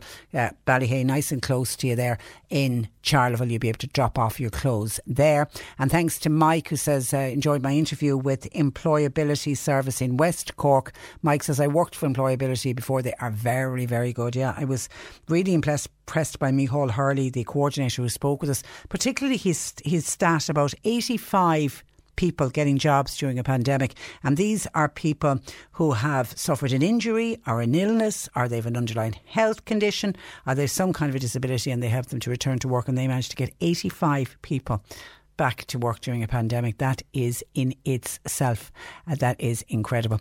1850 333 103. Hi Patricia, do you know if ferries are running? All we're hearing about is planes and more planes. It's a shame that the same interest has not been put into homelessness and starving children. Sorry for the moan, but it seems to me that our priorities have gone to pot. And homelessness has not gone away for sure, and that's why I mentioned the Society of St Vincent de Paul, the pressure they're going to be under from families this year at a time when they are not able to collect as much money as they have done in previous years. So yeah, you were right, there are children going hungry, and that's why Feed Cork have opened up a bank in West Cork, a hub in West Cork to help out people there. As to ferries running, don't know about running to Cork. They certainly are running to Dublin. Don't know how many of them are running, but I did hear somebody on national radio talk about that they're booked to come at Christmas. They come every Christmas by ferry, and they're booked to come this year. So yes, there will be ferries operating. How many, I'm not sure. Okay, also in by WhatsApp to us. Hi Patricia, just asking if those people who were drinking out in the streets over the weekend, if they were on a COVID-19 payment and they were caught breaching any of the rules and regulations. So could the government not stop their payment? By doing that, it certainly would put a stop to their drinking. And that's from Barry. And Sharon says, why don't the Gardaí go out onto the streets and try to stop all of those people that were out drinking last weekend? Sharon's suggestion is give up the checkpoints. They're stopping people going to work every morning. At the end of the day, the majority of people that are out that have been stopped at a checkpoint are saying the same thing every morning: we're going to or from work. Surely that's a waste of time for the Gardaí. They could use the Gardaí instead to be out policing the streets and making sure that nobody's breaching any of the guidelines. That's from Sharon. And Martin says, Patricia, with all of the scientists looking for a vaccine or a cure for coronavirus, I believe they will accidentally also manage to find cures for other diseases and illnesses. They'll do it inadvertently. With all of the financial and intellectual investment that is going on, there is too much intelligence in the world not to find a cure for certain diseases, illnesses and situations. That's such a positive text. Thank you, Martin, for that. And yes, you're right, because how often have we heard that in the past, that they were looking for a cure for something else and inadvertently they realised, oh, this is going to work for this instead. So yes, you were right, and there's so much money being invested in trying to find both a cure for coronavirus and trying to find a vaccine. And Mary said, Patricia, just to comment on the adult flu vaccine, Mary reckons that a lot of young people, 17 and 18 year olds, are having the flu vaccine. Some of these young people do not even fall into the at-risk category. That would be perfectly fine if there wasn't a shortage of the flu vaccine this year. Would it not be recommended to first give the vaccine to all of those, both old and young, who do need it and in the at-risk group, and then give it to the wider population to make sure that the vulnerable get it first, says Mary. I'm surprised to hear that there are people who are not in the at-risk category, Mary, getting the vaccine, because certainly any GP practices we have spoken to, when they got the directive from the HSE gave them the vaccines. They were only allowed to give it to people in the at-risk groups. And even then that at-risk group got shortened when they realised there wasn't going to be enough for everybody that wanted it. So I'm surprised to hear you say that a lot of young people in that age group got it, because there are many very vulnerable people, still people who got it every single year, still waiting for their GP or their pharmacist to get the vaccine in so that they can get the flu vaccine themselves. 1850 333 103. The C103 Cork Diary. With Cork County Council. Celebrate a real Cork Christmas. Find out more at corkcoco.ie. The Castlemagner Community Development Association, they have their book When I Was Knee High. They're having it published in time for Christmas. If you'd like to reserve a copy, you need to ring Mary O'Sullivan on 086 0717761. Can Talk, a support group for adults affected by cancer in any way. Their group are continuing online with support meetings held every Tuesday evening at 7:30. Attendance is free of charge, but booking is essential.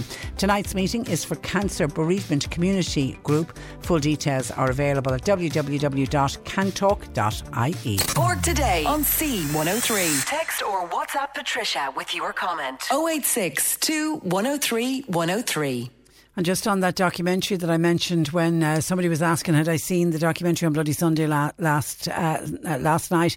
And I was asking, had other listeners heard they had seen it? And a lot did. Tim said, the worst about the documentary last night was the invention by the British for the inquiry of an, in inverted commas, anonymous witness to say the shooting came first from the crowd. And of course, this was not the case. It falls into the category of the other Bloody Sunday, Gibraltar, and the sinking of French naval ships to prevent them from falling into German hands with loss of life, says Tim.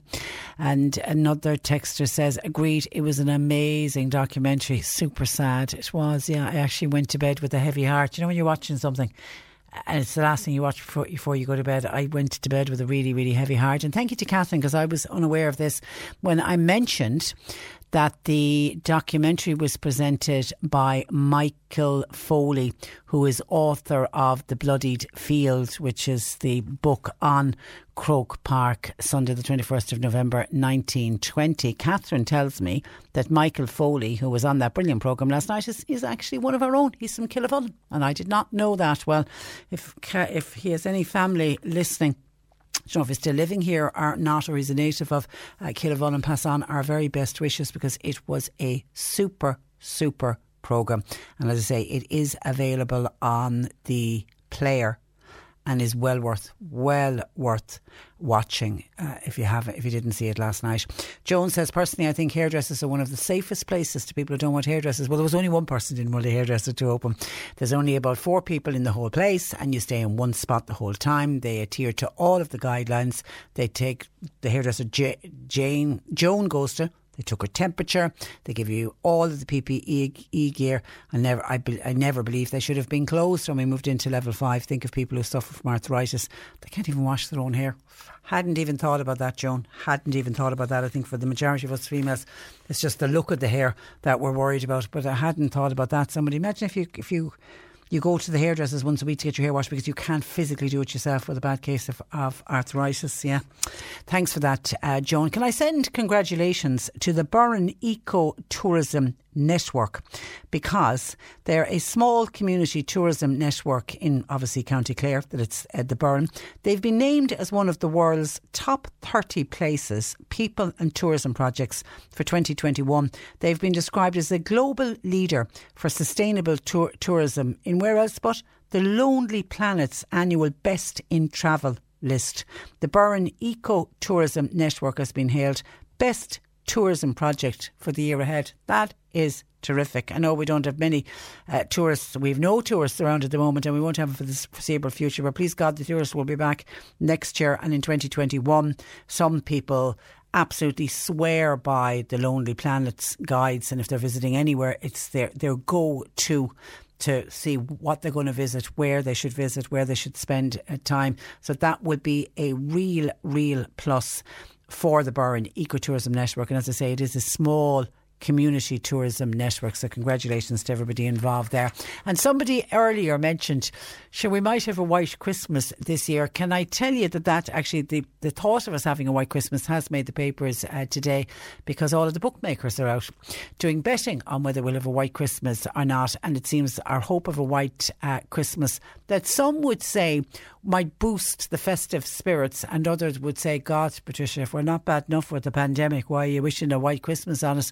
Others will be very different. But Met Éireann, by the way, they don't do long range weather forecasts, but they do say that the chance of snow on Christmas Day is very rare, and that it only happens roughly every 6 years. And in order for a bookmaker to pay out on snow on Christmas Day, if you're one of those people that takes a gamble on it snowing on Christmas Day, to qualify, a measurable amount of snow has to have fallen at Dublin Airport by 9 a.m. on Christmas morning. Paddy Power are ranking the chances of no more of snow on Christmas Day. 6-4 for Dublin, and Belfast slightly higher. The odds for London at 8-1, whereas you get the best odds of it being a white Christmas in Scotland, Glasgow, Edinburgh and Aberdeen. It's 4-1 is the betting there. And looking back on the last time we had snow on Christmas Day, in the last 60 years, we have only had white Christmases 9 times in the last 60 years. 1964, 1970, 1980, 1993, 1995, 1999, 2004, 2009, and by God, we all remember the one 10 years ago in 2010 when we shivered. Remember, that was the big freeze, and we had temperatures as low as minus 14 degrees. It was, we will all remember the one in 2010, and that's the last time that we have had snow on Christmas Day. As I say, some people hoping would love the idea of a white Christmas, but I think the majority would say no. AccuWeather, they do give long range forecasts. Met Éireann say no, the most they can do is 10 days, isn't it? But AccuWeather do, and they say at the moment it isn't looking like we are going to have a white Christmas here in Ireland. They're actually indicating that we will have kind of typical winter weather. You're going to love this, with plenty of rain and showers, odd spell of sunshine and occasionally mild temperatures, which is kind of a little bit of everything is what AccuWeather are saying we're going to have, but they say they are not seeing snow. 1850 333 103. You're listening to Cork Today on replay. Phone and text lines are currently closed. Cork Today on C103. Call Patricia with your comment. 1850 333 103. Listeners been on in Jane. Thank you, Jane, for putting your name and your text. Have any listeners in Clonakilty lost their water supply today? Where Jane is in Clonakilty, she hasn't had water since early morning. John Paul is going to check with Irish Water to see if there is an issue. Is it a burst pipe or is it something just in Jane's area? Leave that with us, Jane. And thank you, Michael has been on to us. And actually, I saw a few WhatsApps in on this as well to say scam callers are at it this morning, and they seem to be at it with a vengeance. Michael has received 2 calls from 2 different numbers, and they're from Mali in West Africa. Could you give people the heads up, please, says Michael. I think one of my first texts in this morning was from a listener saying the very same thing. Received a scam call this morning. The code on it was 00223. And when you'd look at it quickly on your phone, you think it's from an 022 or an 023 number, and of course it's not. And this listener Googled it and turned out the call was a scam from Mali in West Africa. So bring your A game, folks, whenever you are answering your phone. And water, there are repairs. Thank you, John Paul. There are repairs to a burst water main causing supply disruptions in Clonakilty and the surrounding areas until 5 o'clock today. OK, Joan, that's the reason you have no water. 5 o'clock today, Irish Water expect to have the water back up and running. Joe Heffernan joins me. Good afternoon to you, Joe. Good afternoon, Patricia. And firstly, thank you for your very kind message. You were one of the ones who sent the messages to our 30th anniversary show last week. Thank you. And they all came was such a surprise. And you know something now in hindsight when I think about it, obviously last week we were building up to my show that I was here 30 years on Friday, and I did notice that you and Annalise and Peter and gardening and Jane on the pet corner, that nobody was mentioning it. And I was thinking, oh God, maybe I'm just so egotistical now that they don't even notice that I'm 30 years on air. So then, of course, when I started playing all the messages, I realised why. So thank you. Thank you. I appreciate that. You're so welcome. And again, well done. Thank you. And can I congratulate, your son has picked up an award. He has indeed, if you don't mind. Please do. The Irish Contemporary Artist of the Year Award. Wow. By the RHA, the Royal Hibernian Academy, which is a bit of a big deal. That is a big deal and a cause of celebration. Absolutely. Well done. Yeah. Well done. Now, we are going to discuss gambling on the programme today, because this was something I mentioned. I saw it in the papers. It's the fact that more young people are becoming addicted to online gambling. I don't know how much of it's to do with the pandemic. I don't know how much of it is to do, with young people being stuck at home. It could have something to do with that. But so many young people spend so much of their life online. Yes. And it's so easy, isn't it, to get sucked into this world of gambling addiction. Which is part of the problem. On that article by Rodney Edwards, Professor Colin O'Gara, Head of Addiction Services at St John of God's, Dublin, has said that children as young as 15 are betting via their mobile phones. And he also added, we see it as all the stresses that go with COVID-19, the isolation, the boredom, the fear about the future, financial worries, all of that is in the mix. And he also said that the rate of suicide with gambling disorders are higher than the other addictions. So it's a very serious issue indeed. Yeah, and how easy is, like, we all like a little flutter. Do you know, I was talking only a couple of minutes ago in a very light-hearted piece about, will we have a white Christmas? And of course, all the bookmakers now are taking odds on if we'll have a white Christmas or not. And some people would see that as a little bit of a fun, and the Grand National, people would stick a pin in the newspaper and bet on a horse. And that's all fun. How does it go from being a little bit of fun to taking over your life almost? Right. Well, there's a kind of a progression in it, especially if there's an early, sizable win. Now, everything is relative, but I mean, if a young fellow won €100 for a bet that he did, it might be, as Declan Lynch's book is called, easy money. So, that's how it gets going and becomes compulsive. Now, the phases of compulsive gambling are, first of all, as I just described, the winning, the adventure phase. I remember as a young fella, and this is checkable, about 50 years ago, more, 55 years ago, I put half a crown on what they called at that time the Spring Double. And that was the Grand National and the Lincoln. And J. Trump won the Grand National with a fellow called Smith, an American in the saddle. And also Old Tom won the Lincoln with Scobie Breasley in the saddle. And for my half a crown, I got £67. Huge sum of money. Absolutely. At that time, you were on the pig's back altogether. You were in one of the best jobs if you were earning 20 quid a week.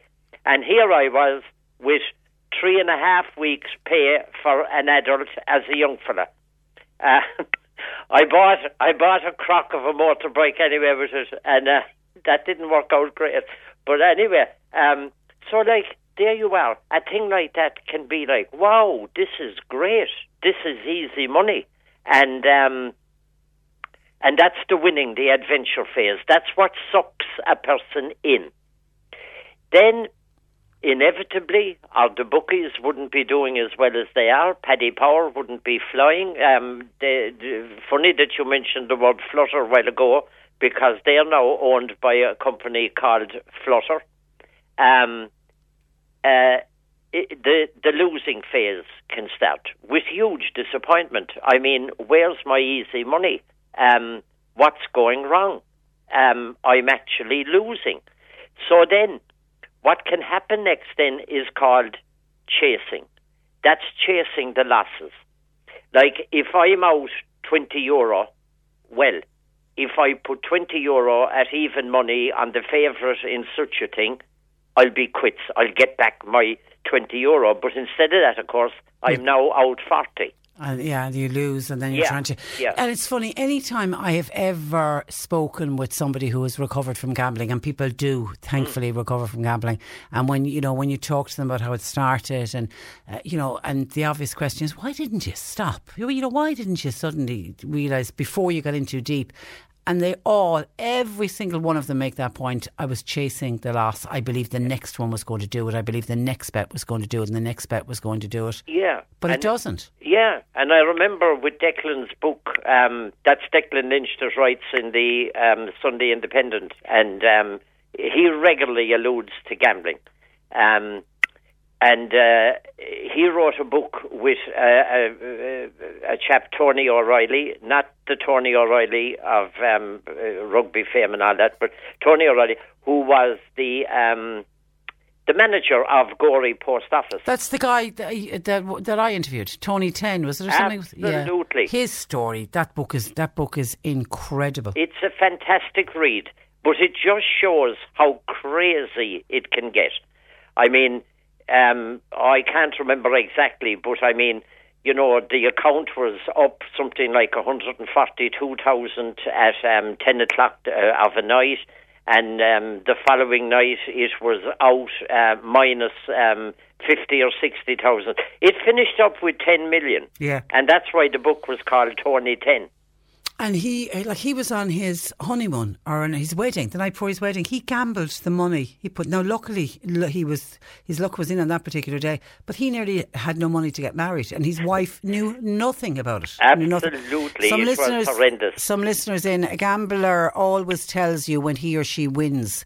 They will never tell you when he or she loses. Well, that's a fact. It can destroy families, says Mike in Bantry. Yeah. And for my listener, says Patricia, I thought I saw someplace that if you have an online betting account, it can come against you afterwards if you want to go for a mortgage or a loan, that it comes against you later on, says for my listener. It does. I've heard of people going into the banks to try to get a loan or to get a mortgage, and when you have to show your statements, and if they see an online gambling account, I have heard of banks saying, forget it, we're not interested in hearing from you.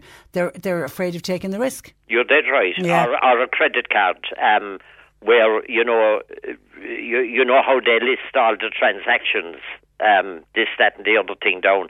Well, I mean, if for example, who are the big ones, Ladbrokes, Paddy Power, if they are down along one after the other on the credit card account, well then, you're dead right. The bank is going to look askance at that and kind of say, we'd be taking a big chance here.